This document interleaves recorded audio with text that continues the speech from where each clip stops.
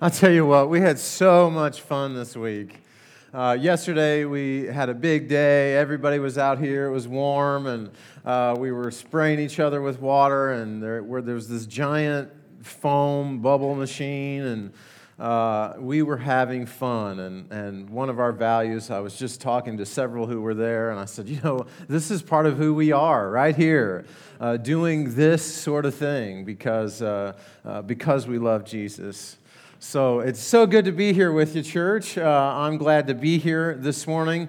Hey, next week is Father's Day, and men, I want you to be here. I want you to bring your friends. There are going to be gift cards, and you do need to bring your smartphones. That's all I'm going to say, okay? So next week, you're going to want to be here for that. Speaking of fathers, I was thinking about this really, really, really great dad.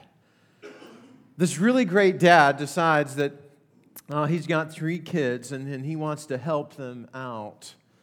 And so he does that by strategically placing some money in areas of their life. For his oldest son has some school loan debt. He's got some student loans he hasn't quite paid off yet, and he knows that he's trying to make his way, and so he says, you know what, I'm gonna expunge all of the rest of his student loans. He had $36,337 left on his student debt, and he said, you know what, I'm gonna pay for all the rest. It's all gonna go away. So he can go debt-free, continue forward, no more student loans. How many of us would love dad like that? No more student loans. He has a daughter right there in the middle, and she's about to move into her first home. They're trying to scrape together enough money so that they can get a down payment, and the dad says, you know what, I'm gonna do something about this. And so he says, I'm going to go 30% down for you, honey. $47,934 later. He says, I hope you enjoy your home. 30%. Here you go. No strings attached. He gives it to her. I love you. Here you are. $47,000. The youngest son, he had a problem with this little piece of credit card, this plastic that was in his wallet. He decided time after time that he would just go and go on a spending spree when he was younger. And he's much better now. He's on a tight budget, but that's credit card debt. It's tough to get back into the swing of things. And he says, I'm going to pay that off for you. $46,663.27 later, he says, I've given you a new start. Now, later on, there was a couple weeks later, he's paid off all of this debt, and he asks his 3 kids to come over to the house. You see, he's transitioning now, and he's decided to downsize some things. He's selling off his home to move into a smaller residence, and he says, hey, would you come over, and would you be willing to help me move some things? Would you help me, move a couch, a few end tables, maybe a bed or two? Would you come on, help me, get some of the dishes together and move my home? So his 3 children show up early in the morning, and they're there. And by the day's end, they've packed up the U-Haul. They've gone down to the new home. They've unpacked all of Dad's stuff. They've put it where he wants it to go. And a strange thing happens. The oldest son and the daughter come up to the dad. They look at him, say, hey, Dad, we've been here all day. How much does this pay? The youngest son, not being in the room when all of this was happening, came in and said, hey, Dad, I know you're in the midst of transition. I wonder if you would be willing to stay at my house tonight, because I know you're still trying to get everything organized. Now, which one of the kids, which one of those daughters and sons really understood the gift that had been given? Which one really understood what it was that had just been handed to them only just a few weeks earlier? We're in this series, Great Reversal. And we have found over and over again that Jesus is constantly changing our expectations. He's constantly taking what we expect to happen and really turning things around, turning things on their head. In fact, not only does he change things, but he changes people. And the people that we would expect to do things that we would expect them to do don't do what we expect. In fact, it's all those people that we don't expect to do stuff that ends up doing stuff. And it's in that kind of framework that we get answers to the questions that we're asking this morning. Like, for those who have known a great debt, for those who have known the tremendous gift of the Father, what kind of things are expected of them? For those who have known this tremendous debt that has already been forgiven, what kind of requirements rest on their life? And Jesus gives us the answer. The issue that we have is that how he chooses to give us the answer isn't exactly how we expect and through whom we expect it.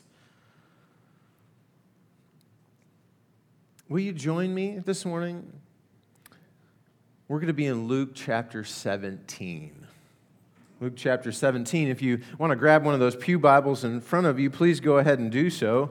It's going to be page 731. Page 731, Luke chapter 17.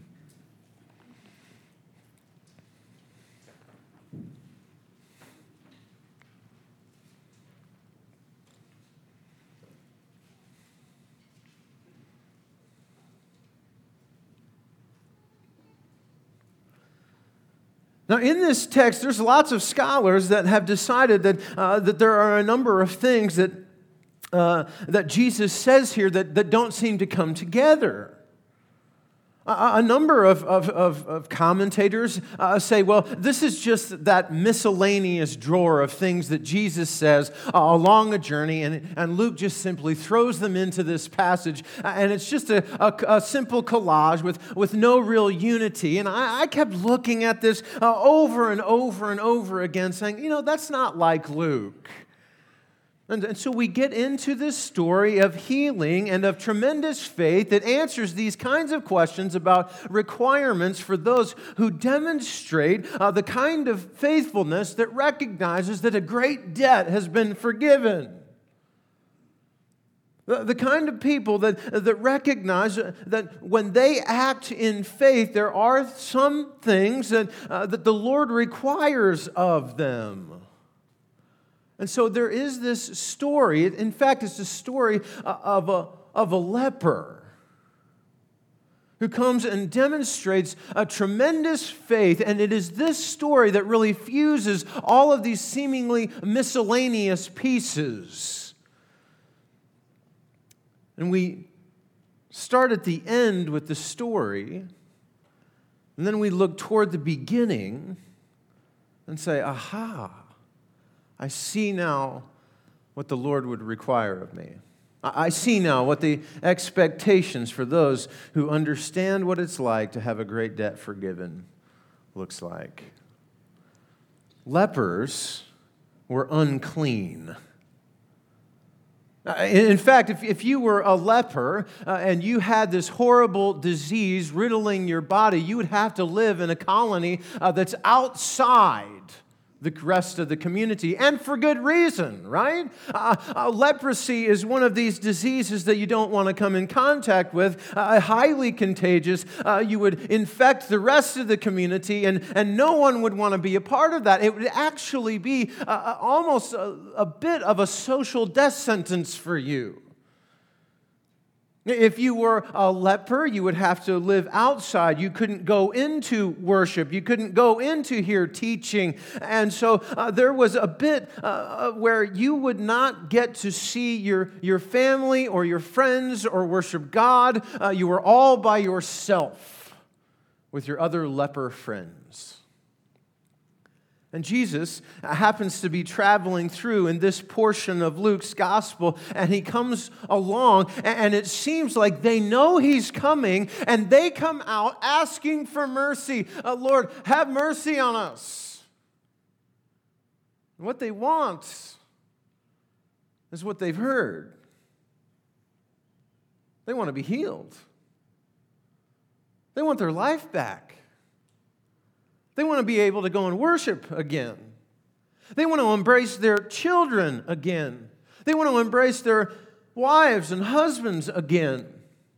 They want to enter into their work field again.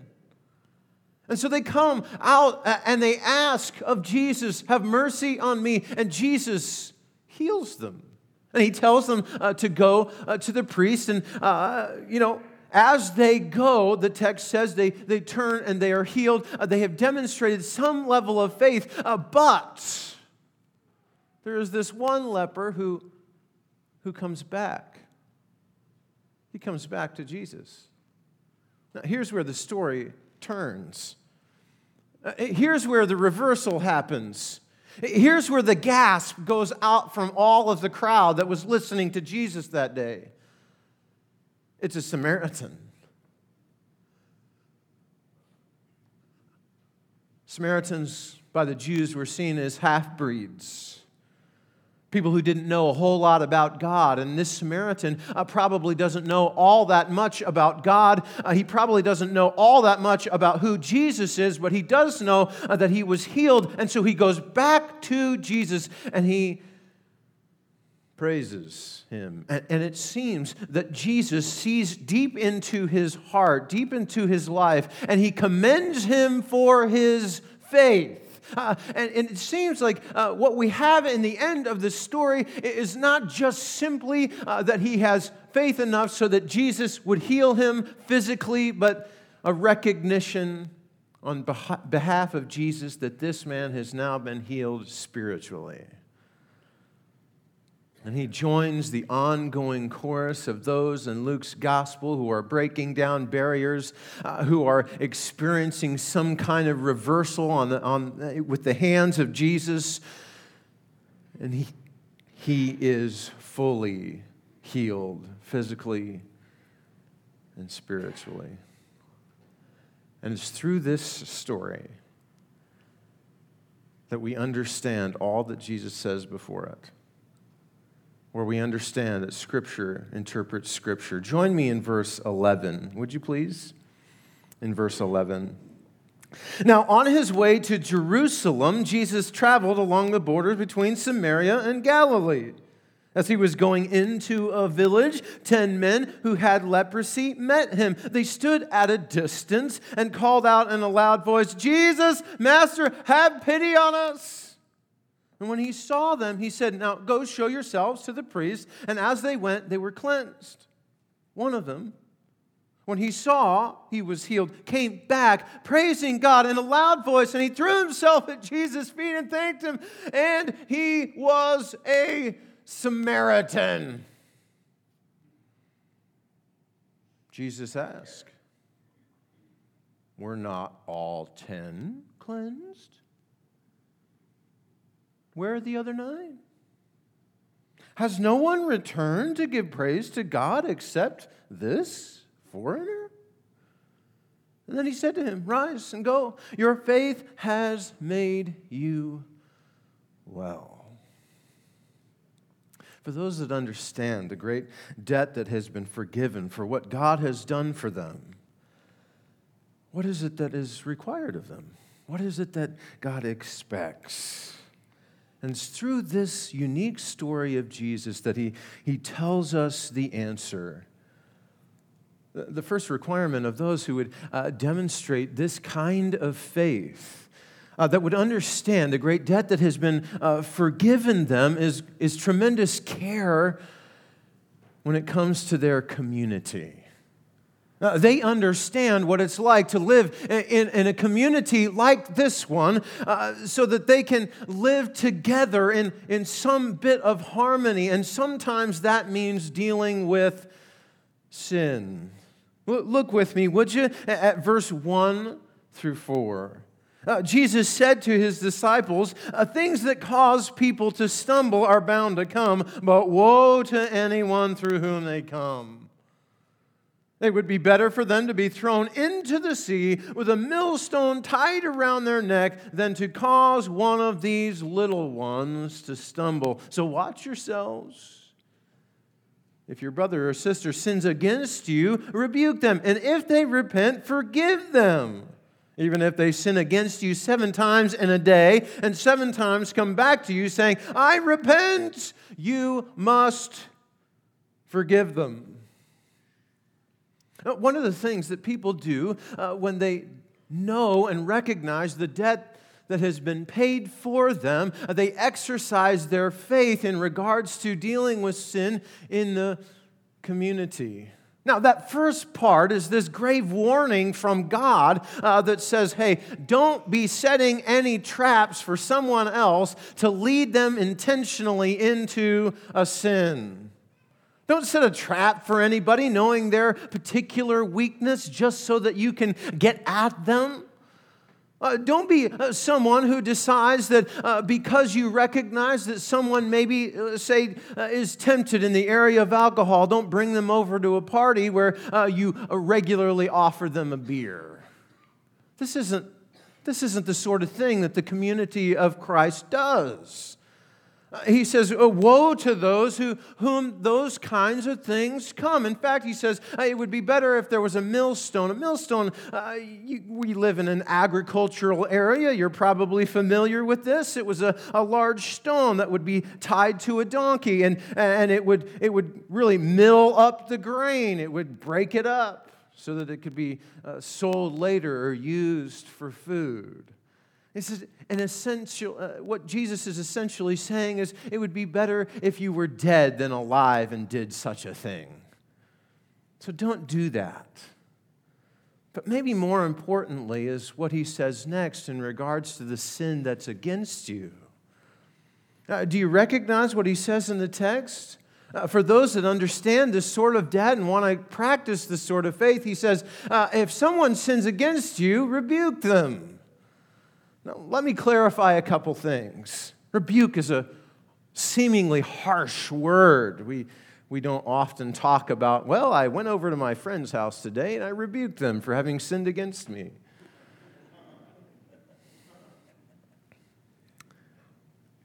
No, we need to understand what it is and what it means to rebuke. Now, first off, this isn't just an open permission slip to rebuke people. This isn't us looking around the room and going, I know what you did last summer, and I remember what you did in college, and I heard you laugh at an inappropriate joke the other day, and when you hit your hand with the hammer the other day, I heard a word come out of your mouth that wasn't very nice. No, it's not an open check. Jesus is not giving us a blank check to be able to go around and say, well, I know what you did, and I know what you did, and you're a filthy, ugly sinner, and that's not what this is for. Recognize that Jesus says here, for those who recognize this kind of debt that has been paid for them, it's for sins who have been committed against you. So if you have been sinned against, if there's a person in this room that has sinned against you, that there has been some level of division between you and them for some reason, perhaps the greatest care one can provide in the community is by going alongside of them, not red-faced, not judgmental, not with clenched fists, but rather to come and put your arm around them and talk them through what in the world has happened that the two of you are no longer speaking, that there has been hurt. You see, the sense of this passage is repair and restoration. So that the rebuke is actually a healing. We're putting a salve on the wound so that it might heal and so that the community might move forward. Did you recognize in verse 4 and 5 that the dominant theme is not rebuking, but repentance and forgiveness? Notice how many times in verse 4 and 5 repentance and forgiveness come up. Even if they sin against you 7 times in a day and 7 times come back to you and say, I repent, you must forgive them. If they repent, forgive them. If they repent, forgive them. You can tell a lot about a person by how they rebuke someone. And Jesus seems to say here, if they say they're repenting, it's the requirement of those who understand already how much they have been forgiven that you would forgive others. That we would be ready to forgive, that we would be itching to forgive. That we would look at the opportunity of coming back into relationship with someone and say, I want to forgive you. Do you recognize what Jesus doesn't say? He doesn't give us a litmus test of, well, I don't know, is the repentance actual repentance? I mean, do they genuinely mean it? Can I tell you something? That's above our pay grade. We don't get to decide that, do we? We don't get to decide whether the person who has come to us 7 times in a day, having committed the very same sin 7 times, is actually repentant. Thank God for that.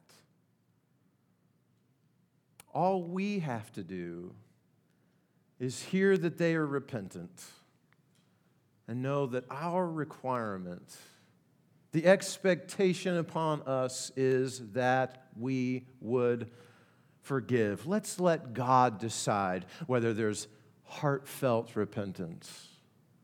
Let's let God decide whether or not they're being genuine in their repentance or not. Jesus is saying here, our job is to forgive. So for those of us who recognize and want to demonstrate faith, even faith as small as a mustard seed, one of the requirements that Jesus is making on our lives is that we would step into the community, the church, and we would step into some of the muck and the mire of the sin that entangles some of our lives, and we would rebuke it, and we would forgive. Now, in addition to handling some of the communal things that sometimes comes with those who want to demonstrate such faith, that Jesus is going to say, hey, for those who have a faith as small as a mustard seed, tiny, they can do impossible things, and it affects how they serve. Look with me, would you, in verse 5? The apostles said to the Lord, increase our faith. Oh, how many of us have said that? Oh, Lord, I just need more. I need more faith. I need more. And Jesus seemingly doesn't answer them. He doesn't even blink. Notice his response is not, okay, I'll give you heaping loads more. He doesn't talk about the quantity of their faith. He's going to talk about the quality of it. Notice what he says in verse 6. If you have faith as small as a mustard seed, you can say to this mulberry tree, be uprooted and planted in the sea, and it will obey you. Now, mulberry tree in the ancient world, there were groups of people who suggested that mulberry trees would have roots that would go into the ground and they would stay there for 600 years. And Jesus is saying for those that would have the ounce of faith, the smallest little bit of quality faith, that they would be able to take this tree that would be in the ground for 600 years and go in the sea. For the smallest little bit of faith, our service is different.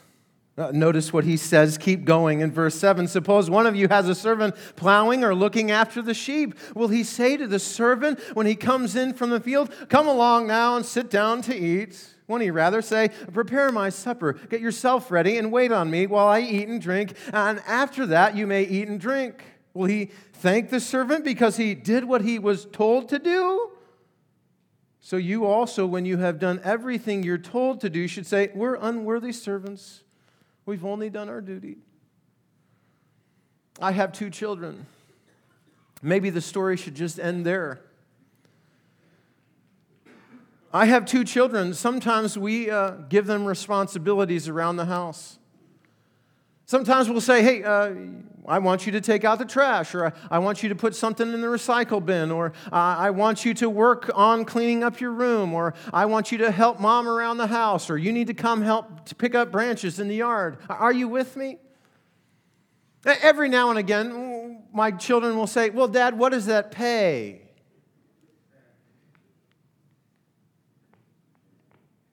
Nothing. You live here. You're a part of this family. And you get the privilege of being part of this family. And because you get the privilege of being part of this family, that means that you get to do things that families do together, which means cleaning up and doing dishes and picking up the yard. You see, when we have an ounce of faith, when we have a faith as small as a mustard seed, it affects how we serve God. We don't serve God so that somehow after we get done serving, we can have a nice, warm, fuzzy feeling inside. We don't serve so that we can come back to God and hold out our hands and say, "Well, God, where's my reward?" Jesus is saying, for those who would have an ounce of faith, who recognize what it is that's been done for them, they serve because they recognize the family that they're a part of. When you're part of this family, you get to serve that way. Good for you. And you're not looking down the road and going, "Oh, well, I hope that this means I'll get a good, feather in my cap because God's in charge." Now, let me say, when God's in charge, there's some good things that happen along the way. When you decide to jump on board God's family, you might find yourself going places you never thought possible. And when you come back to God in prayer, when you come back to places like this where we worship with one another, you have an opportunity to go, "Wow, you would not believe the things that I have gotten to do because I have been part of this." I've gotten to travel all over the world. I love travel, but I never thought I would travel. I've gotten to experience and meet people all because they belong to God's family. But we don't come with this faith going, "So what's this pay, God? What's the reward?" Now, we're not done. There's one more thing. What's expected of those who have faith? What's the requirement of those who demonstrate that they know that a debt has been forgiven? Well, the leper tells us. They pause and they praise. Look at verse 18, would you please? Jesus says, "Has no one returned to give praise to God except this foreigner?" And he says to him, "Rise and go, your faith has made you well." what are those things in your life that are founded on something that God has given? You see, this story unfolds. You have this guy who's come to be healed, and he pauses, unlike anybody else, so that he might go back and worship. Now, sometimes good things happen to us, and I wonder if we're tempted, instead of saying and turning back to the Father and saying, man, thank you, Lord. Instead of saying a prayer to ourselves, Lord, that was great, thanks. Instead of returning to places like this and lifting our voices and maybe our hands or maybe in prayer just simply saying, man, God, I'm unworthy to be called your servant. If we're tempted to say, boy, aren't I lucky? I'm sure lucky. And instead, maybe what we ought to be doing is turning around and saying, Lord, I am so grateful for all you've done. A couple weeks ago, I needed to make a repair on our car. We have this silver Honda Pilot, and a sensor came on about one of the airbag sensors being dysfunctional. So I did what anybody would do. I went down to the garage and I asked the mechanics, hey, what do you think this would cost me if I brought the car in and had this repaired? He said, it's going to cost at least $350, $400. Now, I don't know what $350 to $400 sounds to you, but that sounds like a lot to me. So then I did what any self-respecting man would do. I went to YouTube. How to fix impact sensor on 04 Honda Pilot. I found a video. All you have to do is you got to pop the bumper off. Got to get underneath of there. You got to take the reservoir for your washer fluid out. You got to move a couple other things, take a couple screws out. Voila! $45 part, 3 hours of labor. I was getting into that. I pulled the bumper off. And I thought the sensor was going to be right there. I mean, that's kind of how they showed it in the video. So I'm looking, and I'm not finding. And I'm thinking, I'm in trouble. You're not supposed to say amen to that. So I decide, okay, I'm already halfway into this. The bumper's already off. I can do this. Don't panic. I go back into the house. I look up a forum. I get on Google. Look up a forum. Hey, what are people saying about this? I get on the first forum. It reads a couple of things. Don't forget to disconnect the battery. That's a great idea. Because you know what's going to happen if I do find the sensor and I start messing around with it and I haven't disconnected the battery? The airbags are going to go off. So I go back out to the car. I disconnect the battery. I find the impact sensor. I finish up the job. I put it all back together, and nothing wrong happens. Now, I could say that I was just lucky. I could walk away and say, you know what, God, thanks. I guess I was just lucky. But instead that day, I remember in my mind, as I went back out to undo those terminals on that battery, Lord, thank you. It was a short moment. It was a pause so that I could praise. Do you have moments where you need to do that? Do you have moments where things could be going all wrong or all right, and something happens in an extraordinary way in your life? Maybe you've had an opportunity at a new job. Maybe the Lord has gifted you with an opportunity at an education. Whatever the case might be, will you pause to praise because you recognize the debt that's been given, that's been forgiven? And will you allow a mustard seed of faith to lead you to worship God? Because when we have faith like that, it demonstrates itself in our community. It shows up in our service, and it walks with us in our worship. Let's pray together. Lord God, I thank you so much for who you are and how you organize our life and how you just speak to us through your word. But I pray that we're transformed. I pray that we will not be satisfied with where we are. I pray, Lord, that you will just plant a rock in our shoe as we leave, and that we will allow there to be a quality of faith to our life that doesn't just show up on Sunday mornings, but, Lord, that lives with us through the rest of our life.